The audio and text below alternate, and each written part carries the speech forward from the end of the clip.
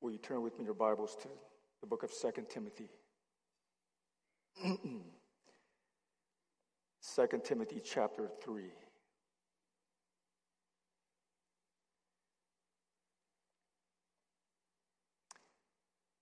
2 Timothy chapter 3. And if you are able, if you can stand with me for the reading of God's word.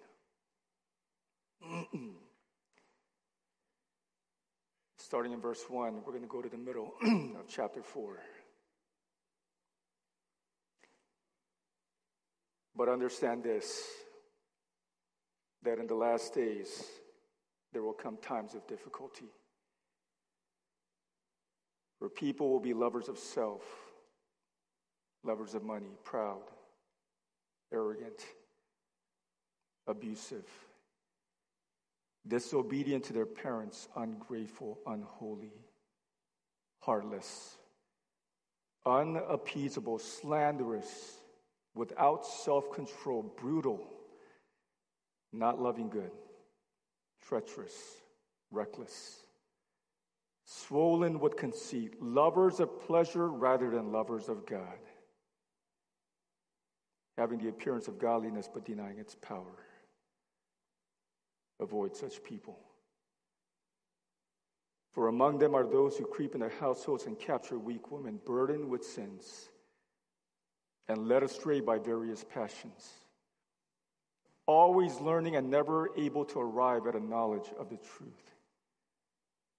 Just as Jan and Jambres opposed Moses, so these men also oppose the truth, men corrupted in mind and disqualified regarding the faith.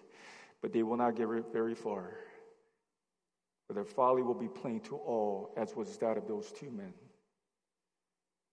You, however, have followed my teaching, my conduct, my aim in life, my faith, my patience, my love, my steadfastness, my persecutions and sufferings that happened to me at Antioch, at Iconium, and at Lystra, which persecutions I endured. Yet from them all the Lord rescued me. Indeed, all who desire to live a godly life in Christ Jesus will be persecuted. While evil people and impostors will go on from bad to worse, deceiving and being deceived.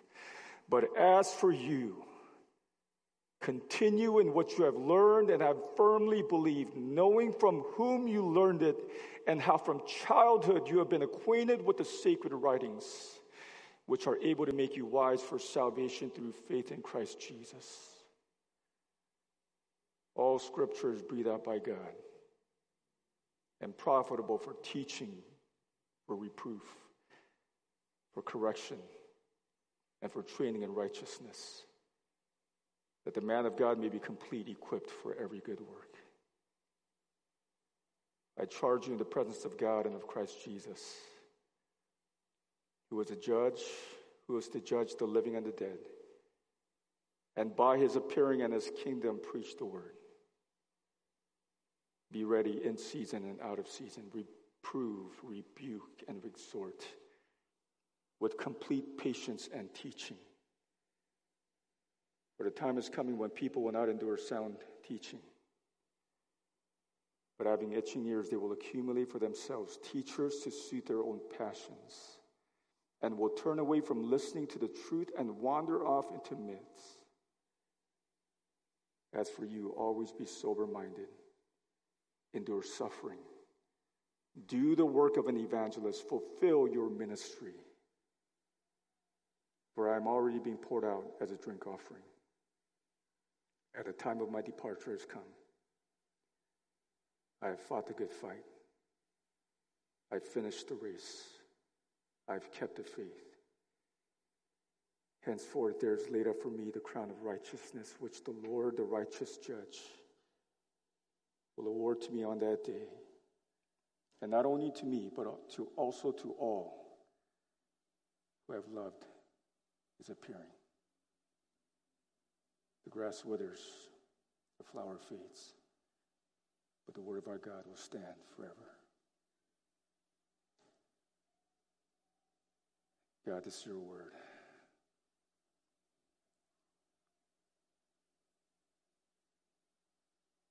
God, these are the very words that have been breathed out by you. Help us, God, to understand that today.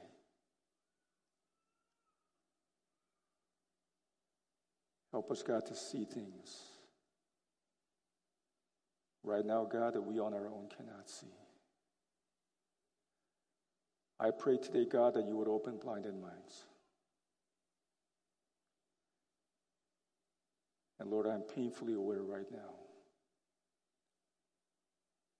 I am profoundly aware that nothing that I say has the power to produce spiritual transformation. But God, when you speak, miracles happen. When you speak, blinded eyes see. When you speak, the hardest of hearts melt like snow. God, Holy Spirit, come. Take your word. Jesus, take your word. And I pray, God, that you would plant it in every heart. That, God, that you would transform our hearts and renew our minds so that we would no longer be conformed to the patterns of this world. But, God, that we would be transformed as we look upon your word. And God, we come against the evil one right now, who is doing everything in his power to keep us from seeing you in your truth. So in the authority that is ours in Jesus, we bind the evil one and his demonic forces. And we command you, get out, leave. Jesus, have your place. Take your place, your rightful place in our midst. And God, we commit our hearts. We commit this time into your hands. In Jesus' name we pray. Amen.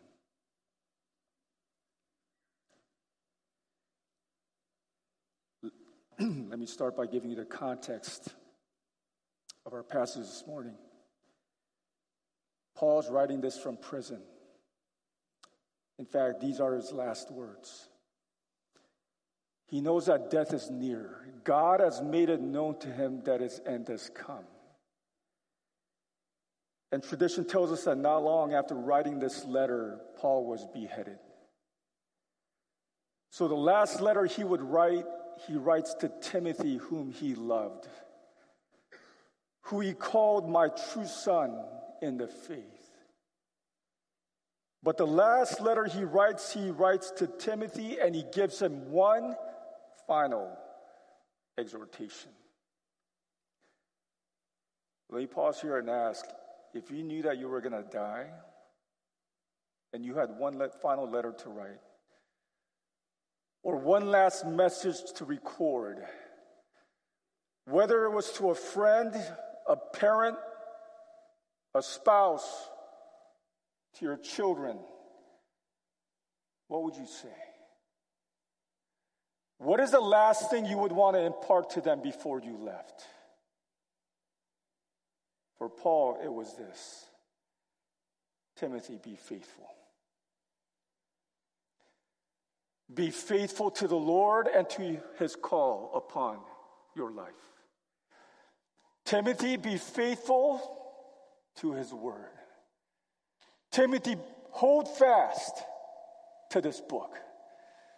Hold fast to its truth, especially in the face of hardship, because hardship is coming. Timothy, it's going to get bad. It's going to get really bad, and the only way you're going to make it is by holding fast to this book. So, Timothy, my son, be faithful to God's word in your life.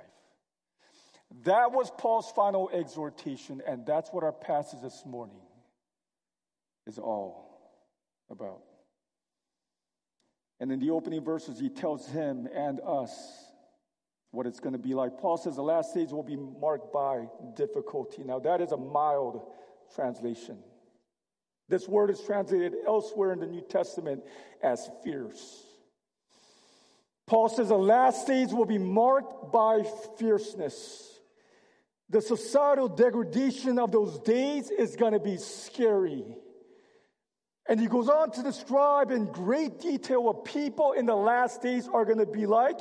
And he gives 19 characteristics starting in verse 2. Look at it again. For people will be lovers of self, lovers of money, proud, arrogant, abusive, disobedient to their parents, ungrateful, unholy, heartless, unappeasable, slanderous, without self-control, brutal, not loving good, treacherous, reckless, swollen with conceit, lovers of pleasure rather than lovers of God, having the appearance of godliness but denying its power. That reads like a summary of the 6 o'clock news, does it not? If that's not a description of our world today, I don't know what is. How many of you know, how many of you believe that we are living in the last days? There is no doubt in my mind. I am absolutely convinced that we are living in the last days. And I won't get into it now, but there's just too much taking place in our world that aligns with what Scripture says will take place before Christ returns. One of which is what we see here, what people are going to be like in the last days. And Paul says they're going to be lovers of self. That's the first characteristic. One commentator said this first one is the sewer pipe through which all the other garbage, all the other characteristics flow. Why do we love money? Because we love ourselves and want to spend it on ourselves. Why are we proud? Why are we arrogant? Same reason, because we love ourselves. Go down the entire list. All of it is because we are obsessed with the self. Sociologists tell us that this is the most narcissistic society in the history of mankind, and it's not even close.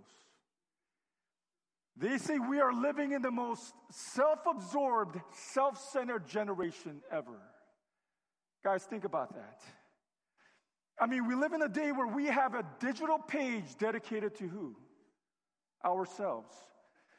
We have all kinds of social media accounts, right? Instagram, TikTok, Facebook, just to name a few, where we talk about who? Ourselves. Showcasing ourselves, presenting ourselves, telling people how good we look, how amazing our lives are, and we think it's normal. You're abnormal if you're not doing that. But the same sociologists are telling us that we are the most depressed generation ever. We are the most depressed, anxiety-ridden, lonely generation in the history of the world. I just read an article last month, and some of you may have seen this, that said that between 2017 through 2021, hopelessness among teenage girls rose from 37% to 57%. 2 out of 3 girls in America, 2 out of 3, are now hopeless to the point that 1 out of 5 are considering suicide. This is crazy scary. This is our present reality. Parents, you need to be aware of this. But the Bible says this is what people are going to be like in the last days. They're going to be lovers of self, ungrateful, unholy, lovers of pleasure, having the appearance of godliness but denying its power. Now, here's the most distressing part in all this. Paul's not talking about the world. He's talking about the church. Don't miss this. He's not talking about atheists and unbelievers here, people who have nothing to do with God. He's talking about people who profess Christ. Paul here is warning Timothy of the dangers within, not without. And we know that because of the context and what he says in the subsequent verses. Verse 5, they have the appearance of godliness. That is, they're religious. These are people who go to church. These are people who are engaged in religious activities. But when you pull back the covers, There is no power of God. There is no inner transformation that testifies to the power of God in their lives. Paul says in verse 6 that these are people who prey on the weak and oppose the truth. Verse 8, their minds have been corrupted and they are disqualified regarding the faith. And then in verse 13, he calls them what they really are, evil. These are evil people. They're imposters, says Paul. They claim to represent God in His truth when in reality, they're instruments of Satan and his lies. And in the same verse, he says, it's only going to get worse. He says it's going to go from bad to worse in the way they deceive and are deceived, in the way they lead people astray. This is going to be rampant in the last days. And the only way you're going to make it, Paul says, the only way you're going to withstand the onslaught, Timothy, is by holding fast to this book. By making this word, by making God's word central to your life and making it central in the church. And Paul goes on to tell us why the Bible must be central in our lives. And the first is this: because it's the only means of salvation. Because it's the only means of salvation. Look at verse 13, chapter 3. While evil people and impostors will go from bad to worse, deceiving and being deceived.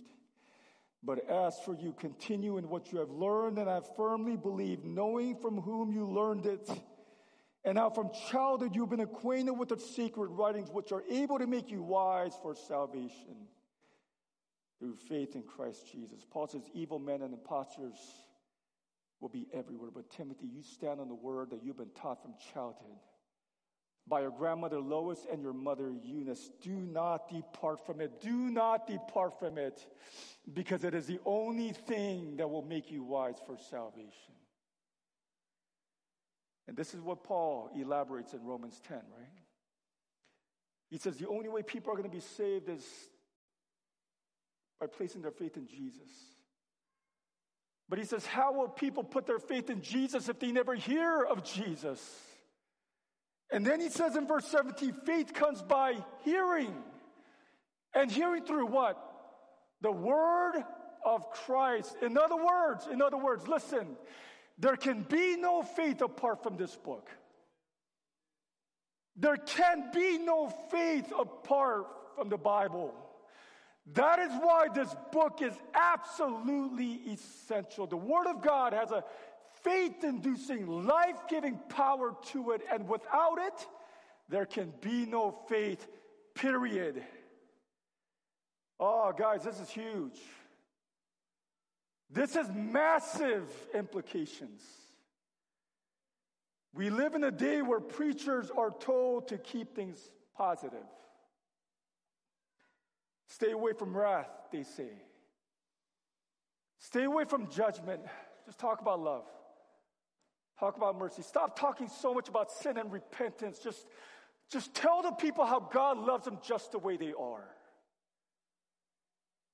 Now, there's no doubt about it. This book contains the good news of God's amazing love towards sinners. Absolutely it does.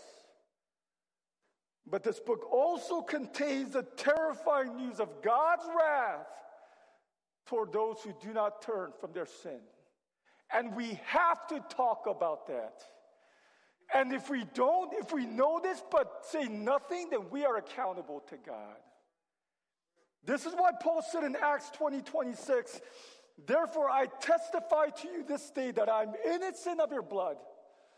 Paul says to the people at Ephesus, I'm innocent of your blood, for I did not shrink back from declaring to you the whole counsel of God. Paul says, I'm innocent of your blood. He says, if you're lost for all eternity, it's not because I didn't warn you. No, I warned you with everything in me of the dangers of unrepentance. I taught you the whole scriptures, the whole gospel. I didn't pull back. I didn't shrink back from any of it out of fear that you'd be offended or turned off.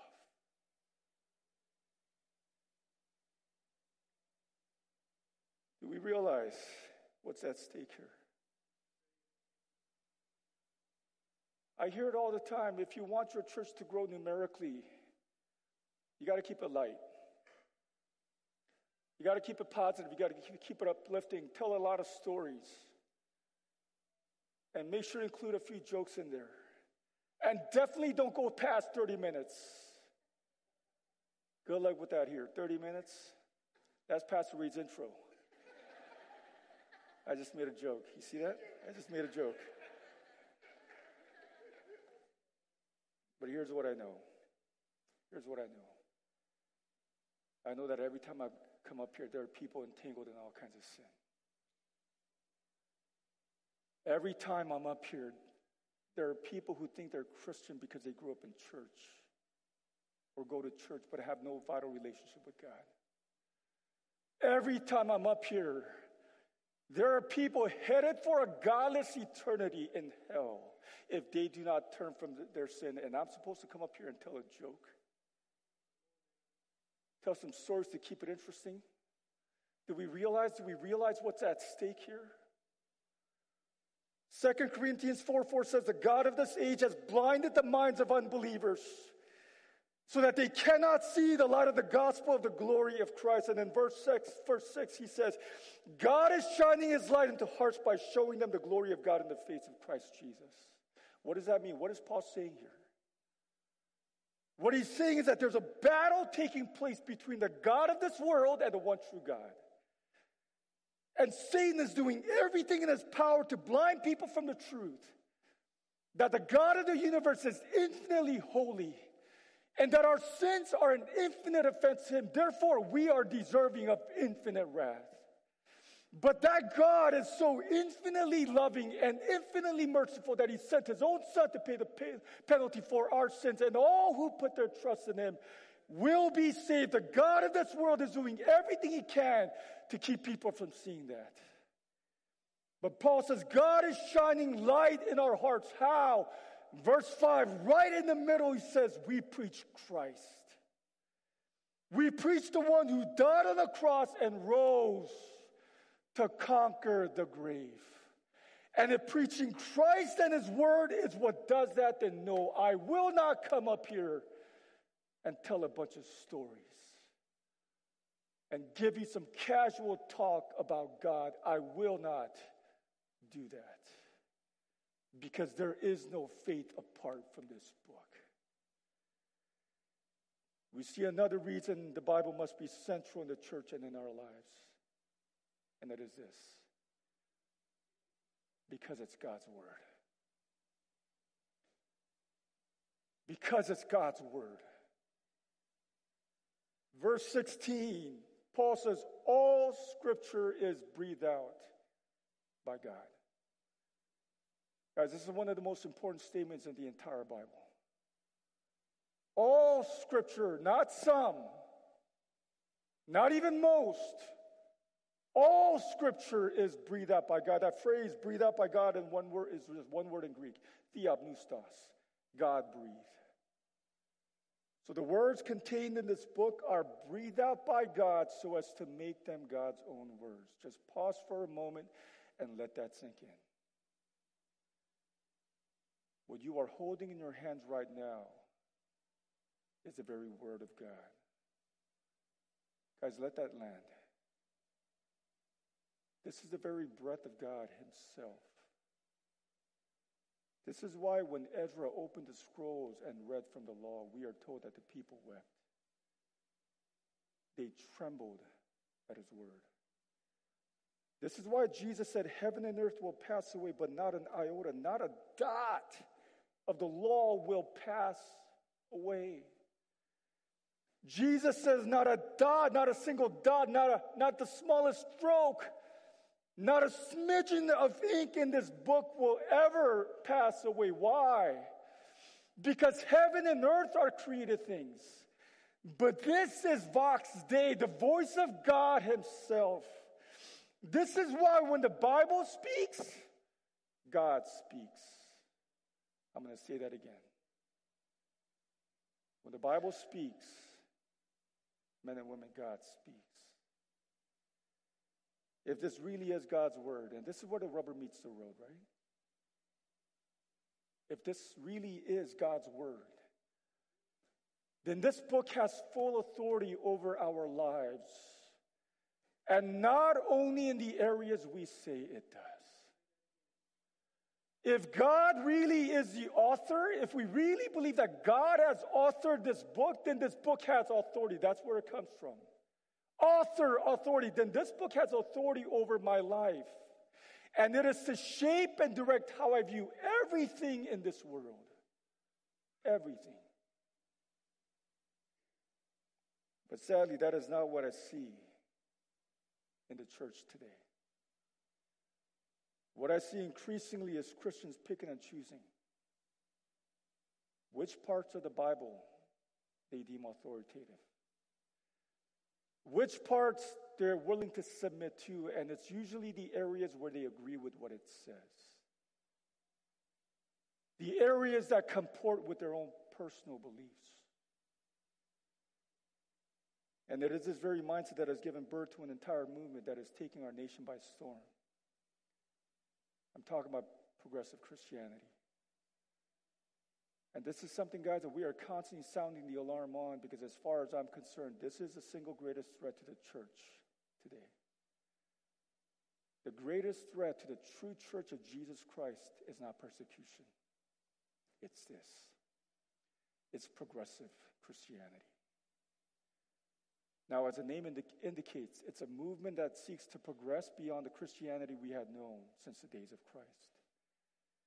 It sees itself, progressive Christians see themselves as less archaic, less primitive, and more enlightened in their understanding of God. And here's the key marker of progressive churches. You ready? A low view of Scripture. Without fail. Without fail, they have a low view of Scripture. To progressive Christians, the Bible is not the inspired, authoritative Word of God. Then what is it? What is the Bible to progressive Christians? The Bible to them, it's a collection of books as people in those days understood God in their own culture. Don't miss this. The Bible to them is a book about how ancient people understood God in the times and the places in which they lived. So what we have to do now is to hear from God in our time and in our culture and see which parts of this book are divine and which parts are human. Which parts apply to us and which parts don't. And who makes that call? Well, you do, of course. I do. We decide for ourselves which parts of the Bible are authoritative and which parts aren't. A perfect example of this is what progressive minister Nadia Bowles-Weber says about sexuality. And this is a topic they champion. They champion sexual freedom. But she says the view that the church has held for over 2,000 years needs a complete overhaul. For instance, teaching young people to wait to have sex until they are married is harmful and repressive. Not surprisingly, she affirms same-sex relationships, gender nonconformity, abortion. Even moderate pornography use is good and healthy, she says. And she tells a story of one of her parishioners, a lesbian, who found sexual healing and wholeness. Elisa Childers recounts the story in her book, Another Gospel. Standing in front of the fire pit, she tore 8 pages out of her Bible, ones that directly address homosexuality. One by one, she threw them into the flames, setting herself free from their edicts and the rigid church environment in which she grew up. Then she tore out the 4 Gospels, clutched them to her heart, and heaved the rest of the Bible into the fire. Now, let me say this. We love those in the LGBTQIA community. We do. These are precious lives who bear the image of God and are worthy of our dignity, our respect, and our love. And we desire to reflect Christ and His love, His grace, and truth to them. We especially love those in our own community who struggle with same-sex attraction or gender dysphoria. We want to continue to be a loving, supportive, safe environment for them to live out their true identity in Christ. But what I just shared is what hordes of people are doing today with the Bible.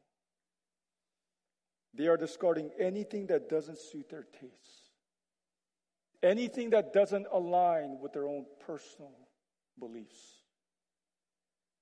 But the progressive movement is a movement that fits the ethos of our day. What do I mean by that? Here's what I mean. You and I live in what's called a postmodern world. We live in a culture that rejects objective truth and embraces feelings over facts. Personal experience is what matters today. Personal experience is what matters most. Personal experience is king. No one today asks if something is true. The question today is whether it's true for me.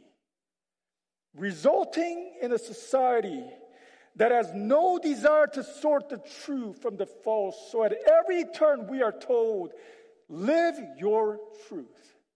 Whatever that may be, live your truth. We have gone from the belief that everyone has a right to his or her opinion to the notion that every opinion is equally right, no matter how contradictory or logical or devoid of reality it is. Now, it is in this world that we as Christians are called to stand for truth, capital T truth. And guys, here's the nature of truth that you need to know. Listen. Truth isn't something you create. Truth isn't something you invent. It's something you discover. And this is why the mantra, live your truth, doesn't hold water. See, truth is a thought, a statement, or an opinion that lines up with reality. That's it.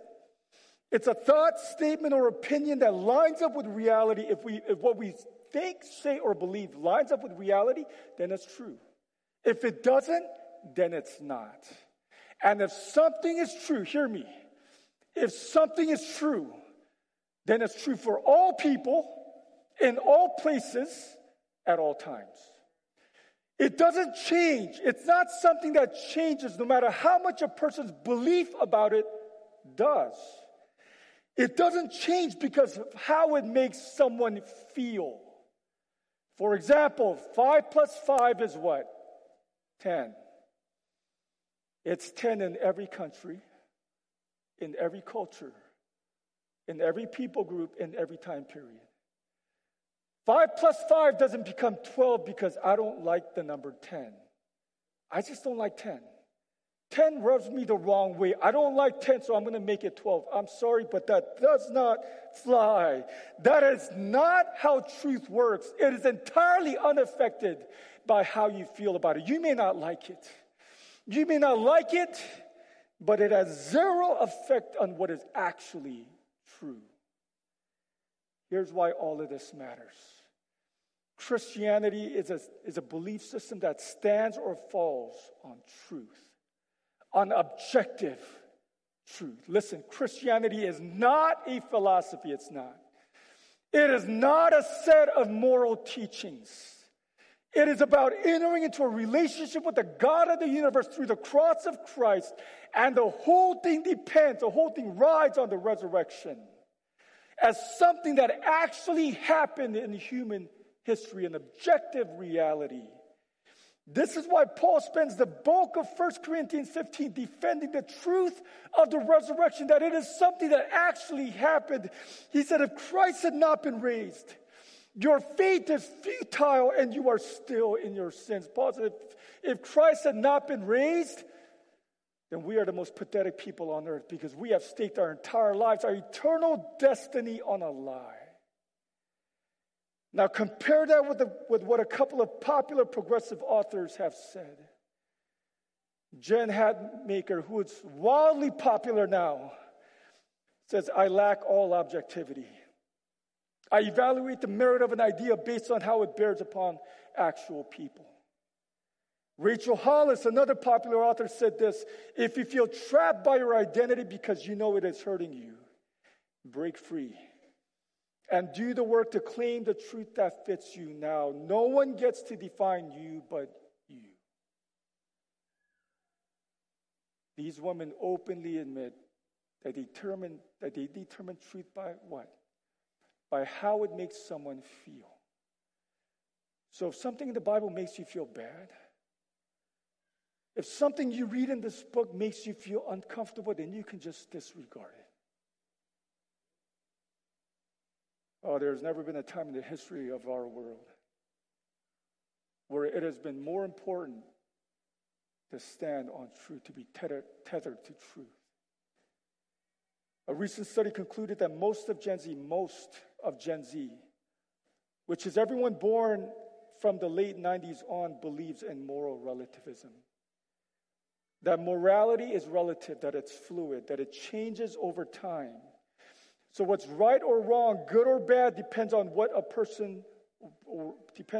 truth a person lives by. And what's alarming is that this mindset has crept into the church where we now have believers, Christians, thinking and believing the same. In fact, according to a 2020 study by the Cultural Research Center at Arizona Christian University, 46% of people who attend evangelical churches reject the idea of absolute moral truth. Nearly half of all people in the churches in America believe that truth and morality are relative to what an individual believes. Guys, this is the state of the church in America. We have bought into the ideologies of our world, hook, line, and sinker. A.W. Tozer was prophetic when he said too much of contemporary Christianity is borrowed from the philosophies of the world and even other religions. Phrases and mottos that on the surface look great but are not rooted in truth. Phrases and mottos like, live your truth, or you shouldn't judge, which is another favorite mantra of ours. You ever hear that one? You shouldn't judge. Who are you to judge another person? And when they say that, what are they saying? They're saying we should never be critical of another's moral choices. And of course, they'll always recite their favorite verse of the Bible, Matthew 7:1, where Jesus says, judge not, that you not be judged. See, Jesus says you shouldn't judge. End of conversation. But what's funny to me is that they never quote the next verse. They never quote the verse that comes right after where Jesus says, first take the log out of your own eye. And then you will see clearly to take the speck out of your brother's eye. In other words, make sure your judgment isn't hypocritical. That's what Jesus is saying. Make sure your judgment isn't hypocritical. Don't you point out the sin in your brother's eye, in your brother's life, before confronting the bigger sin in your own life. But the whole point is to help your brother take the speck out of his eye, which requires you to make a judgment that it's actually there and that it's hurting him. And just a few verses later, Jesus tells us how we are to recognize false teachers in our midst, and that is by what? By the fruit. By the fruit that they bear. So clearly we are to make judgments on whether they are true or false, whether what they're teaching is true or false, based on the fruit that we see in their lives. I'll give you one more. Let me address one more that's championed by progressive Christians today. And it's this. The God I worship is a God of love. The God I worship is a God of love. I'm all about love because the God I worship is a God of love. The Bible says God is love. The Bible says God is love, and the loving God accepts everyone for who they are, regardless of how they live, the choices they make. Now, there's no doubt about it, God is love. The God of the Bible is profoundly, astoundingly loving. He is merciful and gracious, slow to anger, and abounding in love. That much is clear. But it also needs to be made clear that the love of God does not swallow up the other divine attributes. In other words, the love of God is not more central to his identity than his other attributes. So the love of God, that God is love, does not carry more weight than God is holy or God is righteous. It does not. Just as important is this. We cannot take our own cultural understanding of love and attribute it to God. We can't do that. We can't define love any way we wish and say that's who God is. No, we must first understand who God is, and then we can say this is what love is. And the Bible tells us clearly, unmistakably, that God in His love does not tolerate all things. He doesn't. God cannot affirm, He cannot celebrate anything that contradicts His holiness, anything that goes against His will. Nowhere in the Bible does the love of God make sin acceptable. Nowhere. In fact, we see Jesus in Revelation 2 coming down hard on the church in Thyatira. Why? Because they tolerated a woman named Jezebel who was leading people into sexual sin. And Jesus says to the church, your tolerance is not love, it's unfaithfulness. It's unfaithfulness to me. Oh, what a rebuke. What a rebuke to those who tolerate sin and make it acceptable in the name of love. And yet that is what hordes of people in the church today are doing. It should come as no surprise to us then that some of the fastest growing churches in our city and in our nation are progressive churches. People are flocking to them. But Paul said this is what would happen in the last days. Look at what he says in chapter 4, verse 3. For the time is coming when people will not endure sound teaching, but having itching ears, they will accumulate for themselves teachers to suit their own passions, and will turn away from listening to the truth and wander off into myths. Men and women, that time has come. The time is now. Guys, this is exactly what we're seeing take place right now. There are churches today that will tell you whatever you want to hear. And to be honest with you, it's not hard to do that. In fact, I can make this book say anything I want. I'm totally serious about this. I can make this book say anything I want. Give me a topic. You want to have an affair? You want to justify adultery? I'll show you how to proof text that. I'll find some obscure passage somewhere and talk about some word that can mean 5 different things and prove to you from this book why sleeping with someone who's not your spouse is fine with God. Listen, if you want something to be true, you can find someone with a PhD in Bible to tell you whatever you want to hear. You want to get a divorce? I can find you a book right now on Amazon. Right now, I can find you a book on Amazon that'll tell you that God is good with divorce under any condition. You don't like the concept of hell? You don't like the idea of hell? I will find you someone with a PhD in the Bible to tell you that there is no hell, that there is no wrath, that there is no coming judgment. The time has come. The time is now. Francis Schaeffer said this: we as Bible-believing evangelical Christians are locked in a battle. This is not a friendly gentleman's discussion. It is a life and death conflict between the spiritual hosts of wickedness and those who claim the name of Christ. But do we really believe that we are in a life and death battle? Do we really believe that the part we play in the battle has consequences for whether or not men and women will spend eternity in hell? Or whether or not those who live will live in a climate of moral perversion and degradation? Sadly, we must say that very few in the evangelical world have acted as if these things are true. Where is the clear voice speaking to the crucial issues of the day with distinctively biblical Christian answers? With tears, we must say that it is not there, and that a large segment of the evangelical world has become seduced by the worldly spirit of the present age. And more than this, we can expect the future to be a further disaster if the evangelical world does not take a stand for biblical truth and morality in the full spectrum of life.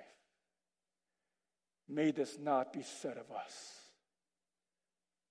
May this not be said of Living Way. May it be said of us that we are a clear voice, speaking to the crucial issues of the day with distinctively biblical answers. May it be said of us that we are a people who would take a stand for biblical truth and morality, no matter what, no matter the cost. Because make no mistake, there will be a cost. You stand for God today in this cancel culture, there will be a price to pay. Oh, make no mistake. There will be a price to pay. You're going to be ostracized. You're going to be pushed out. You're going to be marginalized. You're going to be maligned. You're going to be persecuted. And that's exactly what Paul says will take place in chapter 3, verse 12. He says, indeed, all who desire to live a godly life in Christ Jesus will be persecuted. Not maybe. Will be. Guys, it's not a matter of if, it's a matter of when. It's going to come.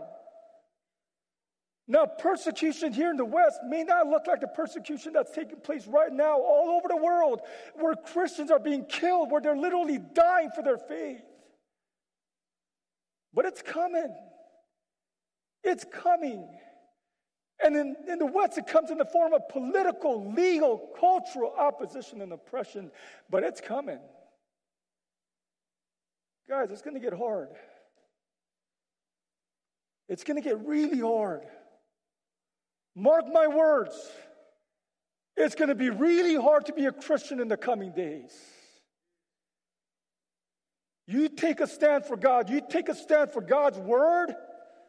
The truth of God is revealed in this book. They're going to crucify you. Figuratively.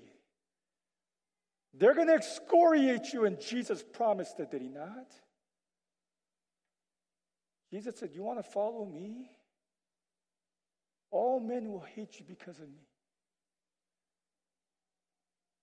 All men will hate you on account of me. A servant is not greater than his master. If they persecuted me, they're going to persecute you. If they hate you, it's because they hated me first. Jesus said it's going to come. Are you hearing this? Perhaps that's the reason so many in the church are jumping over to progressive Christianity, because the world loves them. And perhaps that's the reason I see so many believers getting behind those causes that are going to be least costly. Listen, it takes no courage to decry the evils of racism. It takes no courage to decry the exploitation of women and children in human trafficking. Everybody gets behind those things. But it takes courage. Real courage. Godly courage to take a stand on the most controversial issues of our day. Things like sexuality, sanctity of life, abortion, a gender ideology. I've said this before, and I'm going to say this until the day I die. Guys, this is going to be one of the greatest tests of faithfulness in our generation. This will be one of the greatest tests of faithfulness in our generation. You know why? Because faithfulness to Jesus is tested in those things that our culture finds most offensive. And I pray that we would be a people that stand for God's truth no matter what, no matter the cost. And here's why we should stand. Here's why we need to take a stand for God and His truth no matter what. Because judgment is coming. Paul says in verse 1 of chapter 4, I charge you in the presence of God and of Christ Jesus, who is to judge the living and the dead, and by His appearing in His kingdom, preach the word. Paul says, Timothy, preach the word. In season and out of season. That is, whether it's convenient or not. Whether they receive it or not, in every season, in every situation, in every circumstance, preach the word. Why? Why? Because you know Christ is coming back. The judge is coming to judge the living and the dead. I know this is not a popular thing to say, that God is going to judge people. You ever read this book?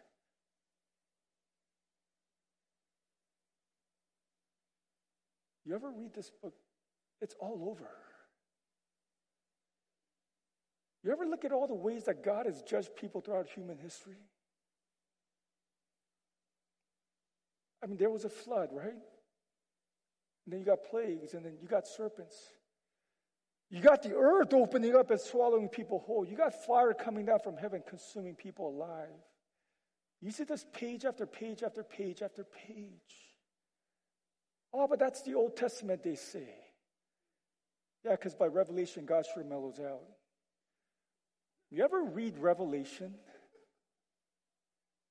The most horrific, terrifying judgments of God are found in the last book of the New Testament. And the description of Jesus coming back to judge the earth, it's not very comforting. I don't know if you've read this. But Revelation 19:12 says his eyes are a flame of fire. And his robe in verse 13 is dipped in blood. Now, this is not a reference to the blood he shed on the cross. This is not a picture of redemption. It's a picture of judgment. The blood here is a reference to the blood of his slaughtered enemies. This is the picture of Jesus we are given of him returning to judge the earth. And then in chapter 20, we see the great white throne judgment, where the dead from every age are raised back to life to face judgment. And on that day, every single person who has ever lived will go to one of two places. That's it. Eternal punishment or eternal life. Eternal life or eternal torment. Guys, here's what you are not going to see. Hear me. On that day, as people stand before the judge, you will not see Jesus ask people, did you live your truth? You know what he's going to ask? Did you live according to mine? Did you live according to my word? Did you live according to my truth? Jesus said in John 12:14, the one who rejects me and does not receive my words has a judge.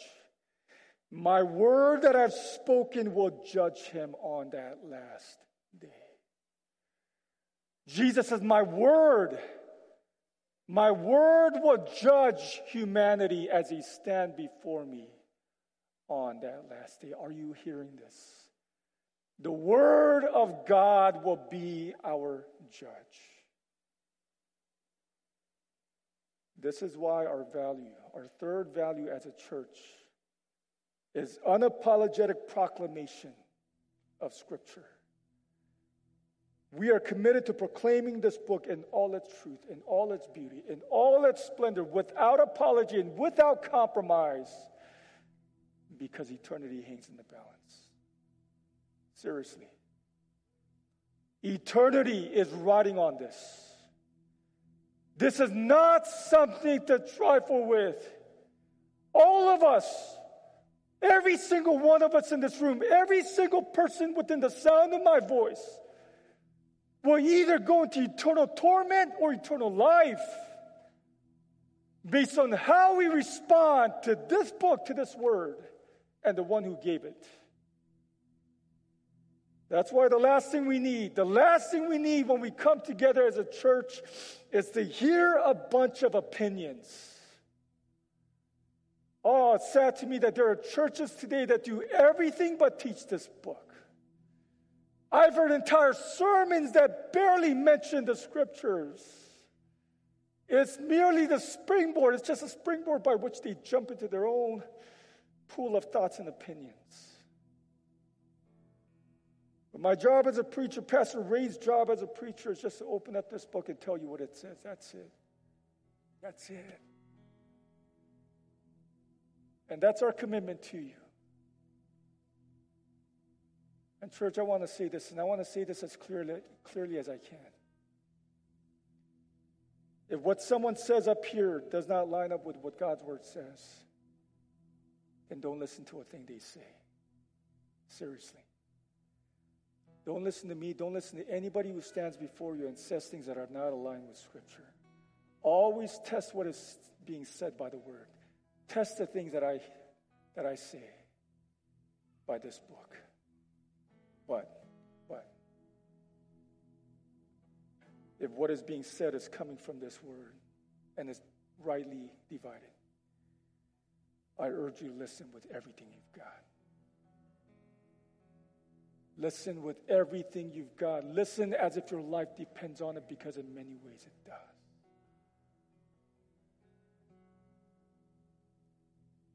I was praying for you this week. I was praying for us. And I prayed that we would be a people of this book. I was praying that we would be a people who love this book. A people who are in the Word. Reading it. Studying it. Meditating on it. Memorizing it. Consuming it. Being shaped by it. Why? Because there's a tidal wave coming. Guys, there's a tsunami coming, a tsunami of heresy and apostasy. Moral relativism is coming against the church. Hordes of people are getting swept up in it. Guys, listen, if you're not a student of this book, if you don't know it, I don't know how you're going to make it. I really don't. And I'm not exaggerating here. This is not hyperbole. If you are not a student of this book, I don't know how you're going to make it. I don't know how our kids are going to make it. And as a parent, this stuff keeps me up at night, man. Oh, if you think it's bad now, I look at all that our society is pushing, all that's being promoted today in our society, in our world, all the lines that are being blurred constantly, left and right, where we don't know our left from our right. I look at all that stuff and I shudder. I look at all that stuff and I'm like, we're not gonna last much longer. We can't. Not at the rate we're moving. We're not gonna be around much longer. Unless my kids, unless your kids know this book and have the Spirit of God living in them, what hope do they have? What hope do any of us have?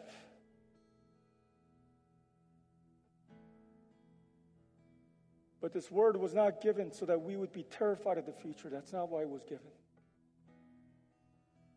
It was given so that you and I would be aware of what is going to take place. And so that we would be sober-minded, as Paul tells Timothy, so that we can wake up. So that we can wake up, because the church in many ways is asleep. The church is asleep at the wheel. We're like that frog in the kettle that's being slowly boiled alive and we don't even know it, and many won't until it's too late. Church, we got to wake up. We got to wake up.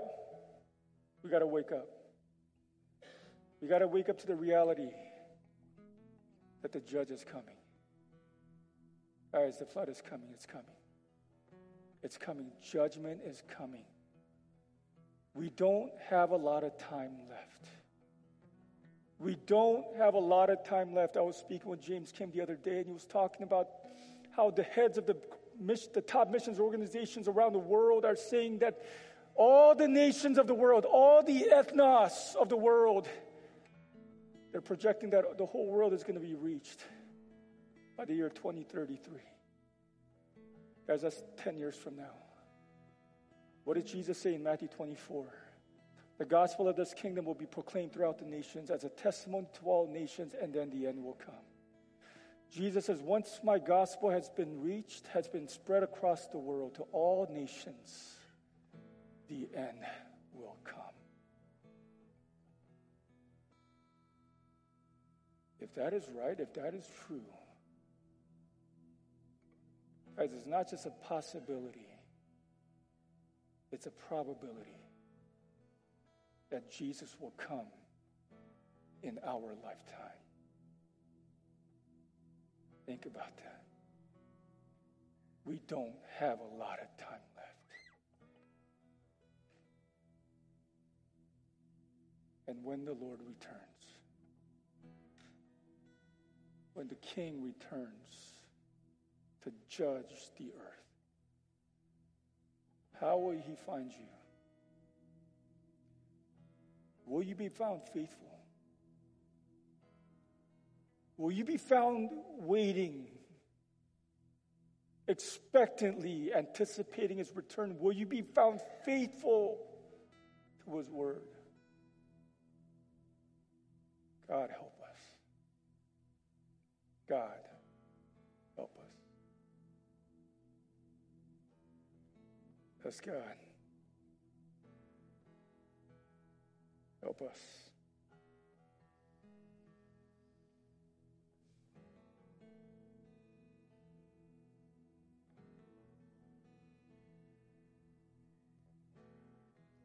God, have mercy.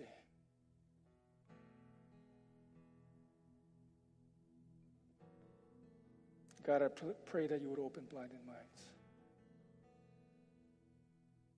God, that you would open the eyes of our hearts, that we would see what your word says.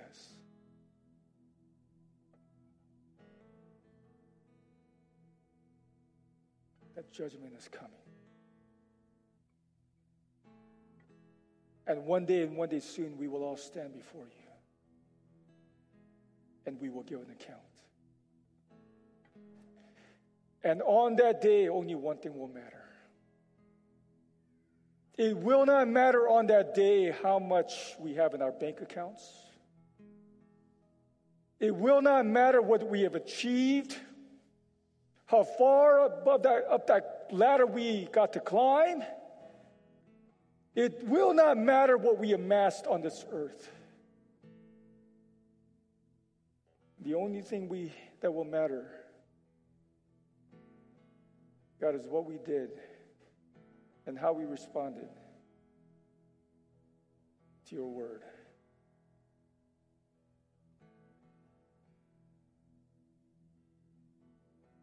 God, I pray that you would now just pierce our hearts with this truth. God, I pray for the church. I pray for those who know you. God, I pray that you would awaken us from slumber. God, those of us that are going through the motions. God, I pray that in your kindness you would bring us to repentance. God, bring us to repentance. God, forgive us. Forgive us for our neglect of your word. God, forgive us for neglecting your word in our lives. Forgive us, God. And I pray, God, that you would awaken us in us a desire for your word again. God, would you stir up a hunger in us for your word? That we would be students of your word, that we would love your word, that we would consume your word, be shaped by your word, so that we might be a people who stand on your word. And God, I pray for those in this room that do not know you. God, I pray that you would bring godly conviction, that one day they're going to stand before you. And again, the only thing that will matter is what they did with you. And I pray, God, that you would bring them to the knowledge of Christ. God, please open their eyes right now. Open their eyes right now. God, bring them to the saving knowledge of Christ, that they might be forgiven, that they might be reconciled to God, that they might live forever in heaven with you. In Jesus' name. At this time, we're going to partake in